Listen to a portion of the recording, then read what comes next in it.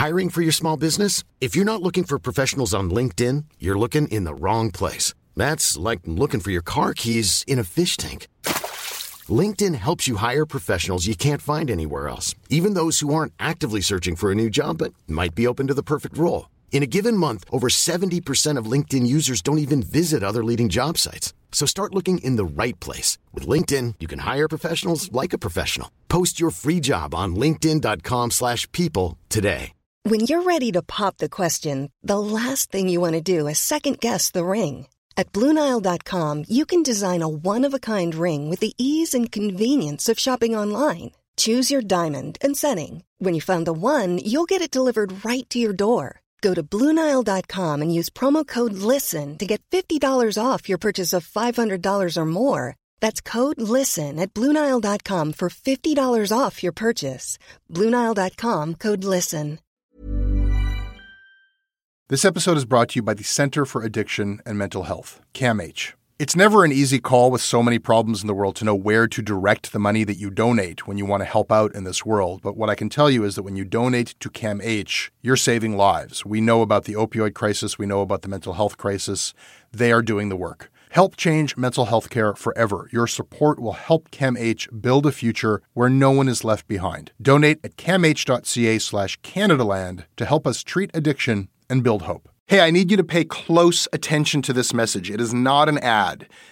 This is about Canadaland, and this is about you. You need to know that the news crisis is about to get a lot worse. You've heard about the layoffs. We're about to have news closures, and it's very likely that we're going to be seeing the defunding of the CBC. Where are you going to get your information from? What can you do about this? You can support Canadaland. We need you to.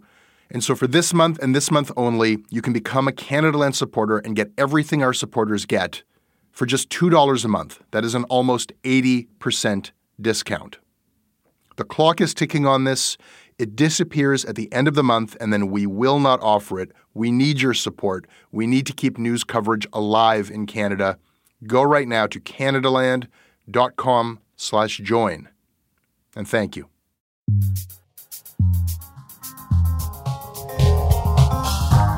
You know you're welcome here anytime. You know that. Yes. When you did Emma, I was tickled. And then when you did Colby, I'm like, hey, wait a minute. At some point, I figured you were going to go through the whole roster of McLeans like alphabetically. You know, I'd be second last if Antonio Zabricius was working with us. But that's all it took was two other McLean staffers for you to get jealous? I mean... Yeah. I think it's good to have a low threshold of woundedness. Paul Wells, welcome to Canadaland Shortcuts. This episode of Canadaland Shortcuts is brought to you by Matt LaForge, Sean Price, Yvonne Haste, Andrei Opria, Adam Deutsch, Ryan Belleville, Greg Elmer, Pascal Yard, Pamela Allard, and Craig Schlegelmilch. Craig, why did you decide to be awesome? Because I'm starting to become more and more concerned with the monopolization of media here in Canada, and I don't see anybody else doing what Jesse's doing. This episode of Canadaland Shortcuts is also brought to you by our original sponsor, FreshBooks, the cloud accounting, easy-to-use invoicing solution designed for freelancers and small business owners like Kent Plummer. I asked Kent what kind of business he runs. So I have a business called Ossington Creative, and so we do videos for clients like The Body Shop and the Toronto Humane Society and some of the charity we do stuff with, and then some more corporate things. I also asked Kent what his favorite FreshBooks feature is. Yeah, my favorite feature is using the mobile app. We were shooting a commercial in West Africa in October, and they wanted us to do some extra things, and because I had my phone with me, I was able to just send them an invoice right away. FreshBooks is a great option for small businesses, entrepreneurs who want to have all the offerings that an accounting department offers, but being able to manage it yourself. I use FreshBooks. If you want to try it out for yourself, go to freshbooks.com/Canadaland, and you can do so for free for 30 days. Tell them who sent you. This episode is sponsored by BetterHelp. It's amazing the things that we tell ourselves to talk ourselves out of getting help. Anybody who's actually gotten help knows that the process of getting things off your chest, of taking your stressors, your problems, and just like not letting them be bottled up, working through just conveying them to somebody half of the battle is just doing that. You unburden yourself, and you know what? If you have a real mental health professional, no, they don't have magic bullets or magic words that make it all go away. But often they can help you see things a little bit differently and guide you to strategies or tools or to a new perspective that actually does help. As the largest online therapy provider in the world, BetterHelp can provide access to mental health professionals with a wide variety of expertise in mental health. Because you listen to this podcast, you get 10% off of your first month at betterhelp.com/Canadaland. That's betterhelp.com/Canadaland. This episode is brought to you by the Center for Addiction and Mental Health, CAMH.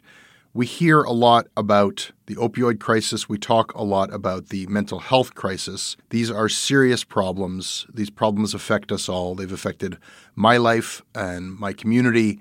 They are not intractable problems. I don't know what's going to solve them on a policy level, but day to day, helping people, that's what CAMH does. They do it on the ground when people need help, and they do it through research. The team at CAMH gave our team a tour of their facilities, and we were really just blown away by the incredible, heroic work that they're doing every day. They treat everyone with dignity, and their research is seeking and finding real solutions for everyone around the world. Help change mental health care forever. Your support will help CAMH build a future where no one is left behind. Donate at camh.ca/Canadaland to help CAMH treat addiction and build hope. Stephen Harper now has the backing of the House of Commons to send Canadian fighter jets over Syria to bomb ISIS. Peter, a senior government source says Canada could begin bombing ISIS in Syria within a day or two. But just what are we getting into? The Syrian civil war is very complex. The defense minister has said one thing. The ultimate objective, of course, is to defeat this organization. But the prime minister isn't going quite that far.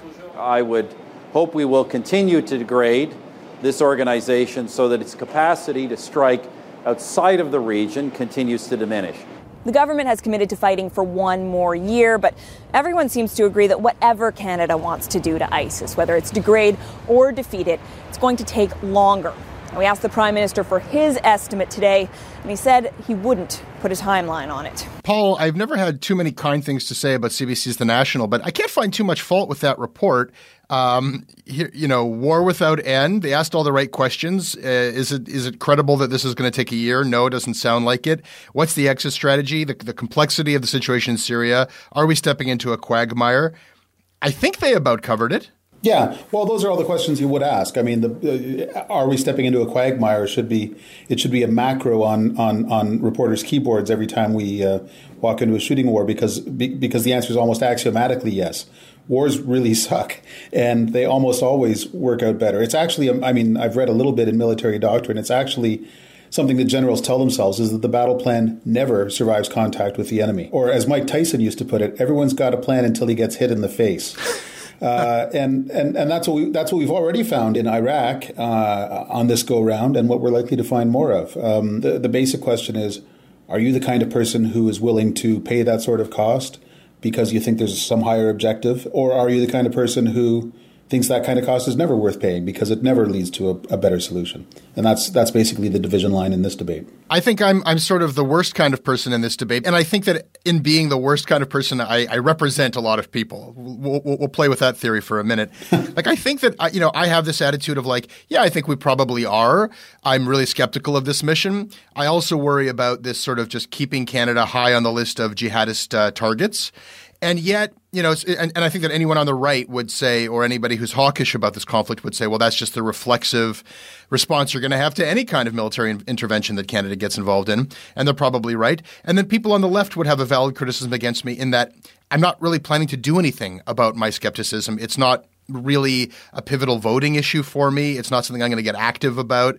I feel like we've just sort of been through the script before. The same way that the reports on the CBC just feel like, you could almost just insert Afghanistan in there, or if it's an American report on Iraq, it just feels like the same thing again and again. Yeah. I mean, the NDP is just there's never going to be an armed intervention the NDP is really fond of, And it is true that Stephen Harper has almost never seen an armed intervention that was proposed for Canadian forces that he didn't like.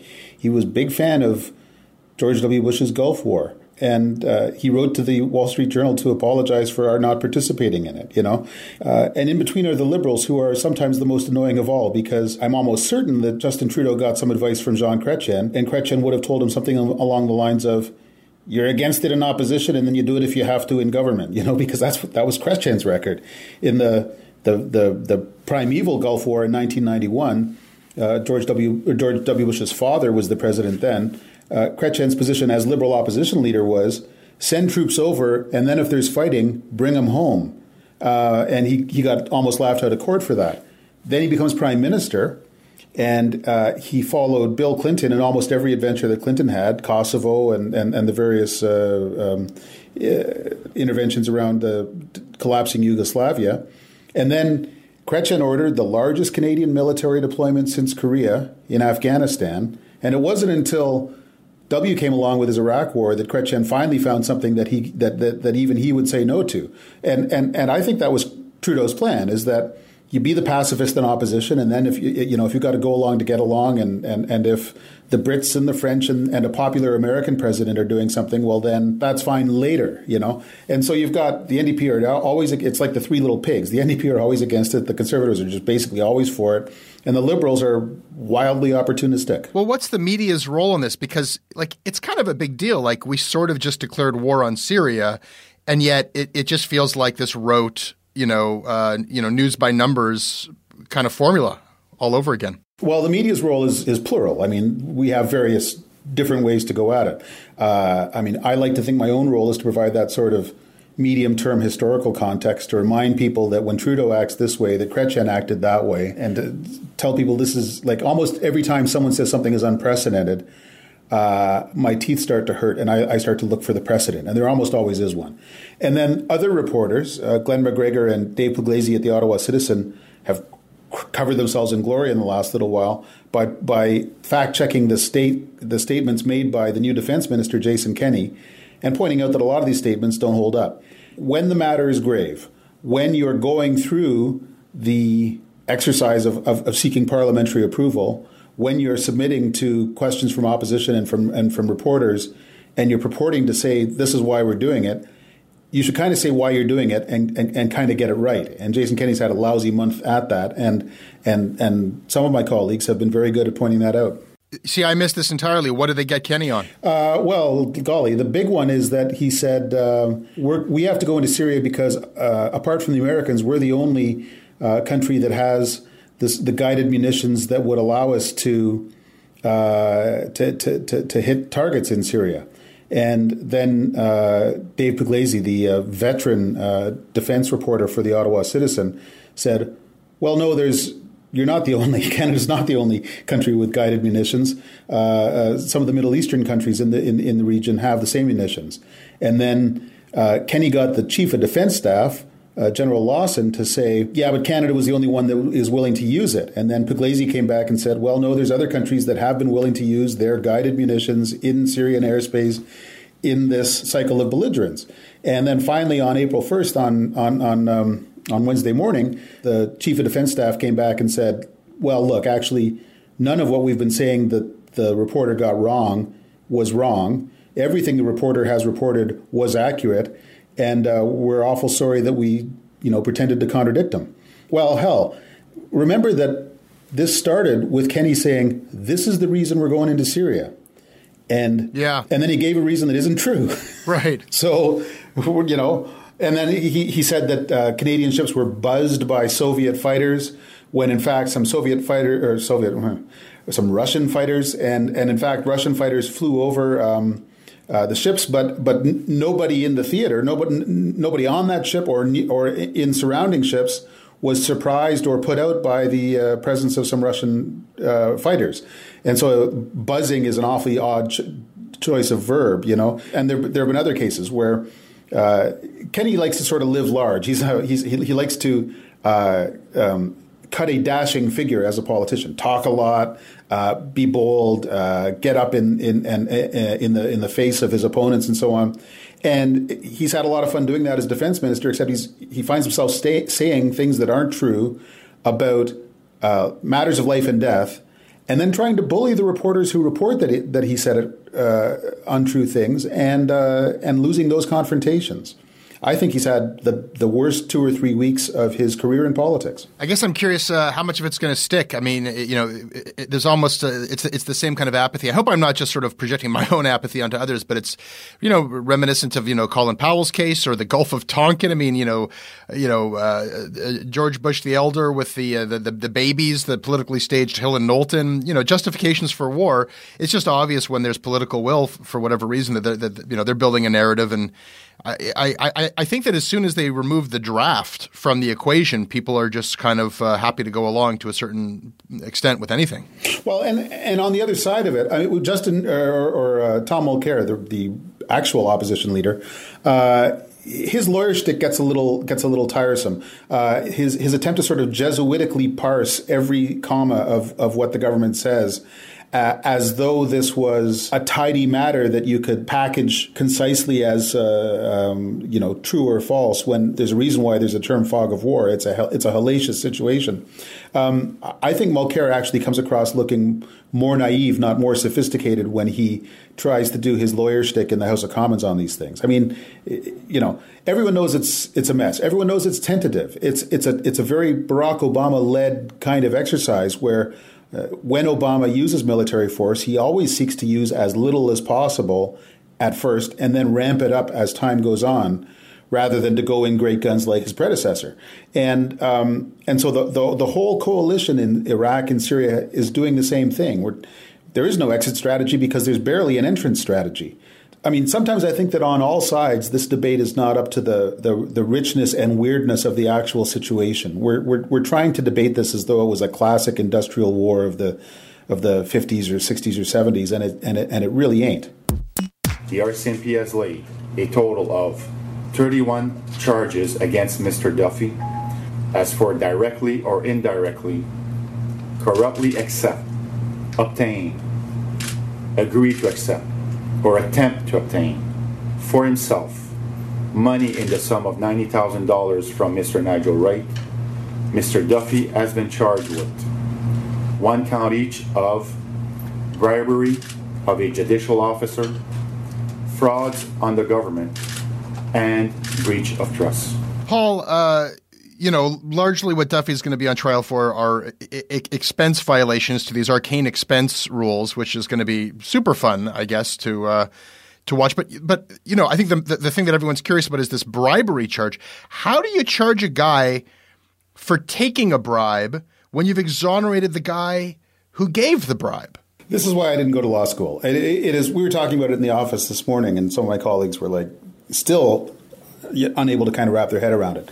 I mean, not only that Duffy took a bribe that had to come from somewhere, but that the person it came from, Nigel Wright, conceived of the whole scheme. Like it wasn't that Duffy came up and said, "Look, Nige, you're a rich guy, you can help me out." It was that Wright, who was plainly by the available testimony from the police investigation, just increasingly frustrated and aghast at the whole business, finally said, "Look, I can settle this. I can pay the guy the money that's owing." There's a quote in the police memo from last year where Wright says something like, "And our torture will end." I mean, Wright was plainly willing to do anything to make it stop. And it's a fair question to ask, why is that not a problem, but Duffy taking the money that was offered to him is a problem? I assume that will be aired out kind of exhaustively in the testimony. Am I some crazy conspiracy theorist in suggesting or wondering that maybe the reason why charges were laid against Duffy and not Wright is because one is the enemy of the Prime Minister and one is not, and in fact there's a real problem for the Prime Minister if Nigel Wright was charged with bribery? I honestly, and maybe I'm super naive, I have a hard time believing that those are the calculations that go on, in the RCMP. We can't lift a finger against Nigel Wright because his friend is the Prime Minister. I mean, I guess, and the only reason that I'm reluctant to think that is that way lies madness. But it's not like I'm asserting that on a neutral situation. There's a bribe. Somebody gave the bribe. Somebody took the bribe. One person is charged. The other person isn't. That happened. There are though other charges that Duffy's facing. He seems to have gotten himself into several different flavors of trouble, and so that might also help to explain it. Yeah, John Barber wrote a characteristically incendiary piece, saying that what's going to happen, looking forward to the coverage of this, is that, as this trial spools out, the rest of us will be left wondering why this country remains so pathetically incapable of staging a decent political scandal. What do you think? I mean, usually you get really hot takes on the news, on Shortcuts. This is like a future take. It hasn't happened yet, but people who are watching this, are we going to be like buried in procedural Senate nonsense about expense regulations, of which we're already being buried because there's these leaks about other senators, the same violations from liberal senators. And I mean, who cares? Nobody has that much concern or respect for the Senate anyhow, these honorary placements. Or are we going to get what I want to see? Is Duffy going to take a flamethrower to the whole thing? Does he have this evidence that he's been promising?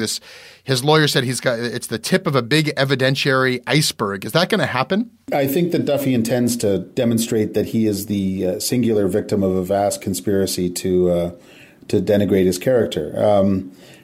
He'll have a harder and harder. Well, I mean, I was going to say he's going to have a harder and harder time maintaining that if more and more evidence of other senators spending like drunken sailors comes out.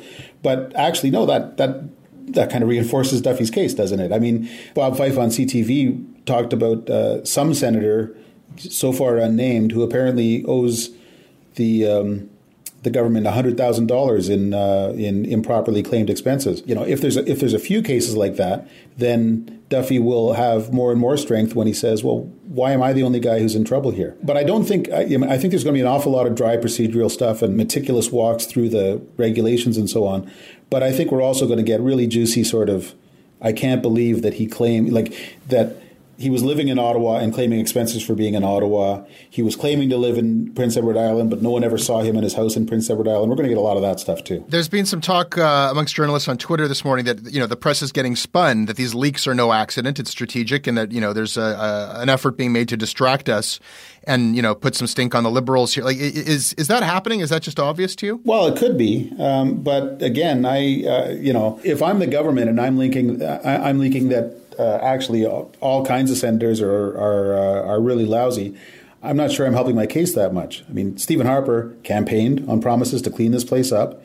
He campaigned on promises to get rid of appointed senators. To say, look, my mess is bigger than Mike Duffy is not really A1 spin as far as I'm concerned. I guess the big question beyond this just being like either very boring or a lot of fun if Duffy really goes to town.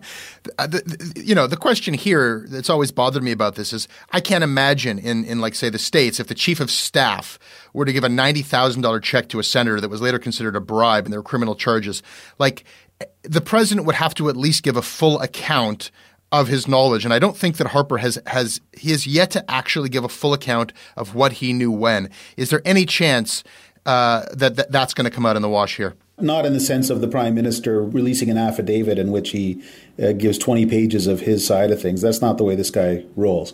Harper is a sort of an amateur student of game theory, and he has spent his entire career trying to set up games of asymmetrical information, where his opponents know almost nothing about what he's doing and where he knows as much as possible about his opponents. And he certainly counts us in the press as his opponents. He has never believed that he gets ahead by explaining himself, and certainly not when he's in the kind of trouble that he got in over the Duffy thing. Finally, Paul, you spent a lot of time covering Ottawa, and anybody I've spoken to who's done the same has a lot to tell me about Duffy, not much that they'll tell me on the record. Is there anything – what can you tell me about this guy? Because he has a reputation. I mean, I know things that I can't say, or I've been told things that I can't say. What can you say about Mike Duffy? Well, Increasingly, I feel like I should begin by saying I owe this guy a lot in my own career. I came to Ottawa as a young reporter for the Montreal Gazette. I was not yet 30. And the first guy who put me on TV on the Sunday show that he had at the time was Mike Duffy. He saw me as some sort of cocky voice of the rising generation. He tried to cast me in a sort of a tax-weary Ezra Levant mold. And for reasons that won't surprise Ezra, I didn't feel like playing. But you know, he did a lot to raise my profile around town. And but you know, the temptation to coast in this line of work is considerable. And increasingly, he seemed to spend an awful lot more time kind of at highs after work than he did trying to dig up new information. And I actually thought at one point that getting appointed to the Senate was good for him, good for his health. Because when you're in the Senate, even if you're the celebrity TV senator, you've actually got to show up for morning meetings. You've actually got to schlep around the hill and go from point A to point B. And he must have lost 30 pounds because it's actually a lot harder to be a senator than it is to be a marquee TV commentator. And I was feeling pretty good about him being in the Senate for his own good for a while. And then all this crazy stuff happened. And I want justice to be done. And I won't shed a tear if it doesn't go Duffy's way, but I remember that he was actually a pretty good guy to me. Paul, I'm going to take a minute to update everybody on what we've posted on the website this week. This HBO documentary, you heard of this one, Going Clear on Scientology? Oh, yeah, I'm really curious about that. Well, it mysteriously was not broadcast on HBO Canada, and also an episode of Bill Maher's Real Time, also an HBO show, in which Bill Maher had on his panel the author of the book Going Clear, the documentary is based on. That also was not broadcast in Canada. And Real Time with Bill Maher is carried by HBO Canada, but that episode was not broadcast. And, you know, the book itself was never published in Canada. So we looked into all of that, and we have some answers about it if people are curious, and they can check that out at CanadaLandShow.com. Today, when this podcast is posted Thursday, we will be posting a piece by the last mainstream media critic in Canada, who you mentioned earlier, Antonia Zerbisius. She wrote for the Toronto Star for a number of years about the media, and she wrote a piece for us about what her job was like before the Canadian media became so consolidated and corporate and vertically integrated. And she also tells why she will never do media criticism again. And finally, there is a quick post that we put up about the next thing that you and I will talk about, Paul. Journalist Laura Robinson and the person whose voice everyone will hear next, and that person is John Furlong. Yesterday, an almost unimaginable nightmare that my family and I have endured for years finally ended. 3 civil cases that 3 First Nations individuals launched by making false, horrible, hurtful, and highly damaging allegations against me, inflicting deep and lasting pain, have now either been abandoned by them or dismissed with costs by the BC Supreme Court.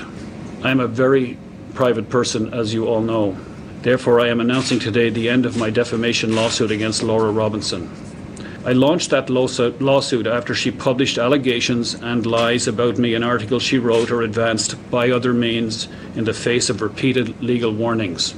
Given these 3 positive court outcomes, the lawsuit is no longer necessary for me to achieve vindication or innocence.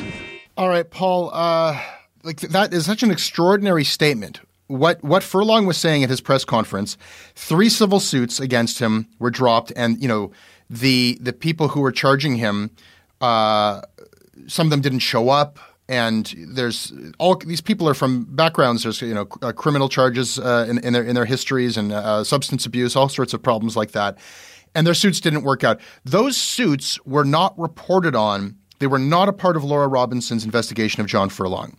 And so those suits get thrown out of court, and he says, well, this clearly proves that I'm innocent, and I'm dropping this suit against Laura Robinson, which she's had to pay $250,000 defending herself for this piece of journalism, which has nothing to do with these 3 cases.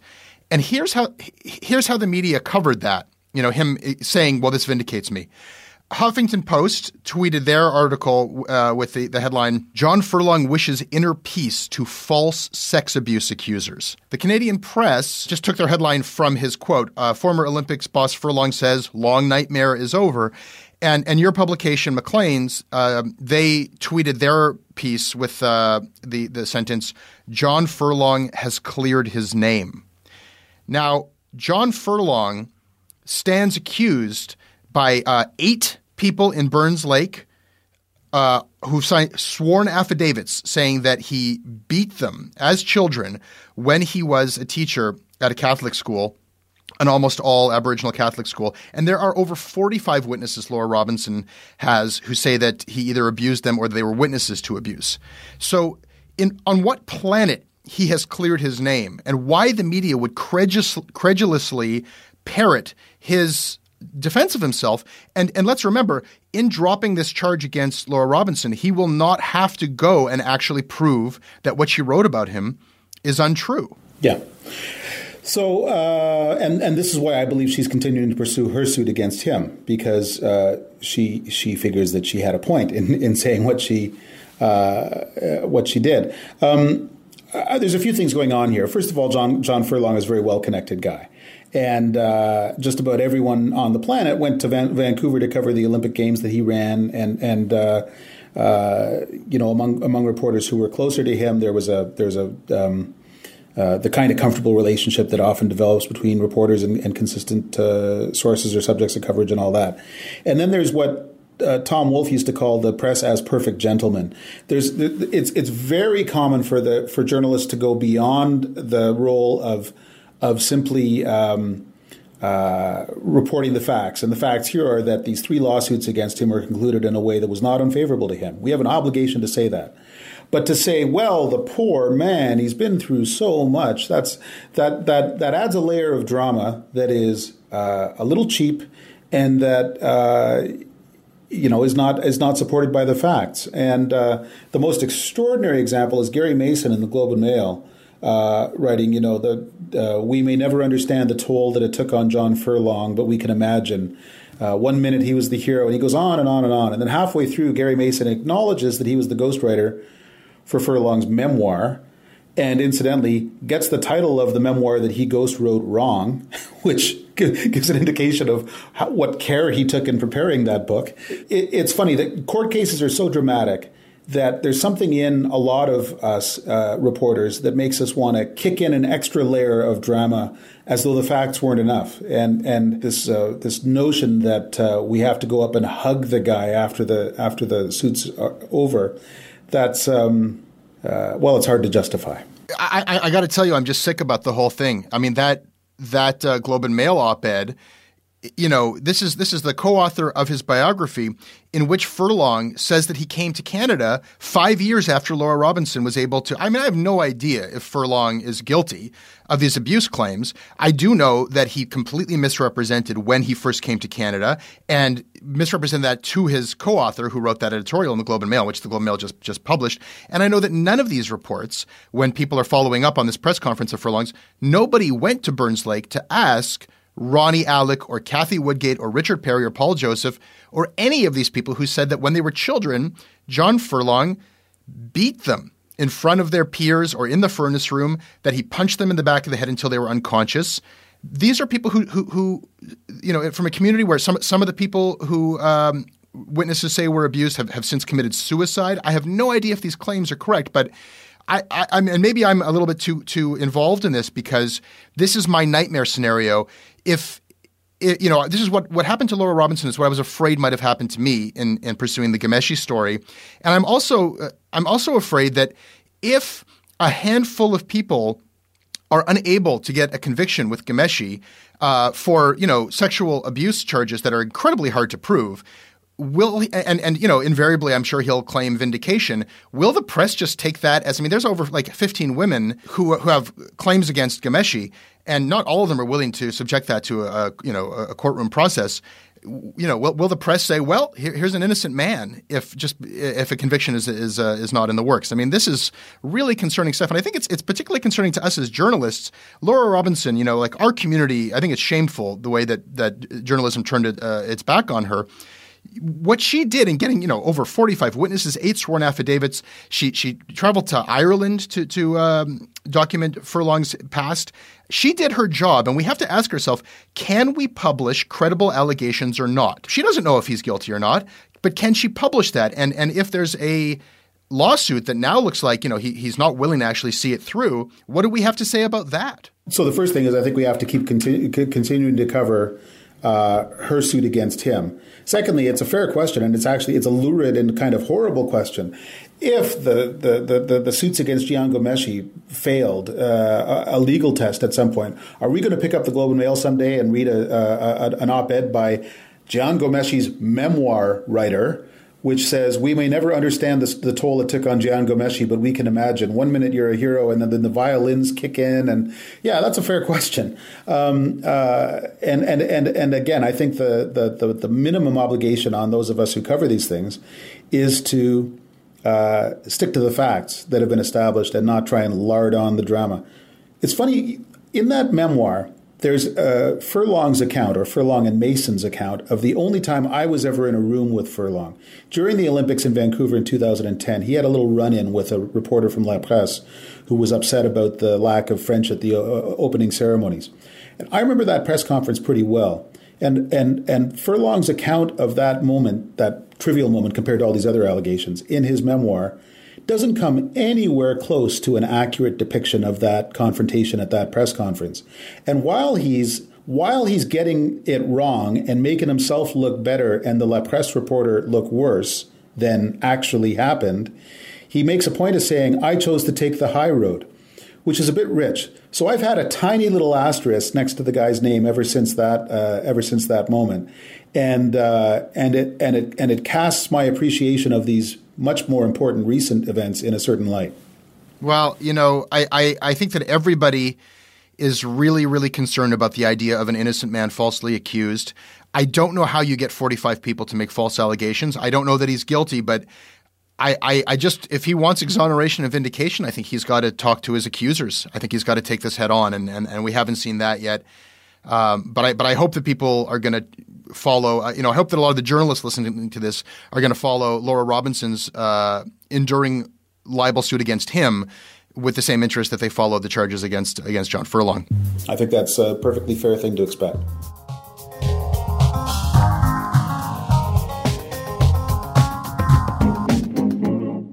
That is your Canada Land Shortcuts. I hope you liked it. You can always email me at jesse@jessebrown.ca. I read everything you send in. I respond when I can. I'm on Twitter at Jesse Brown. Paul, where can people find you?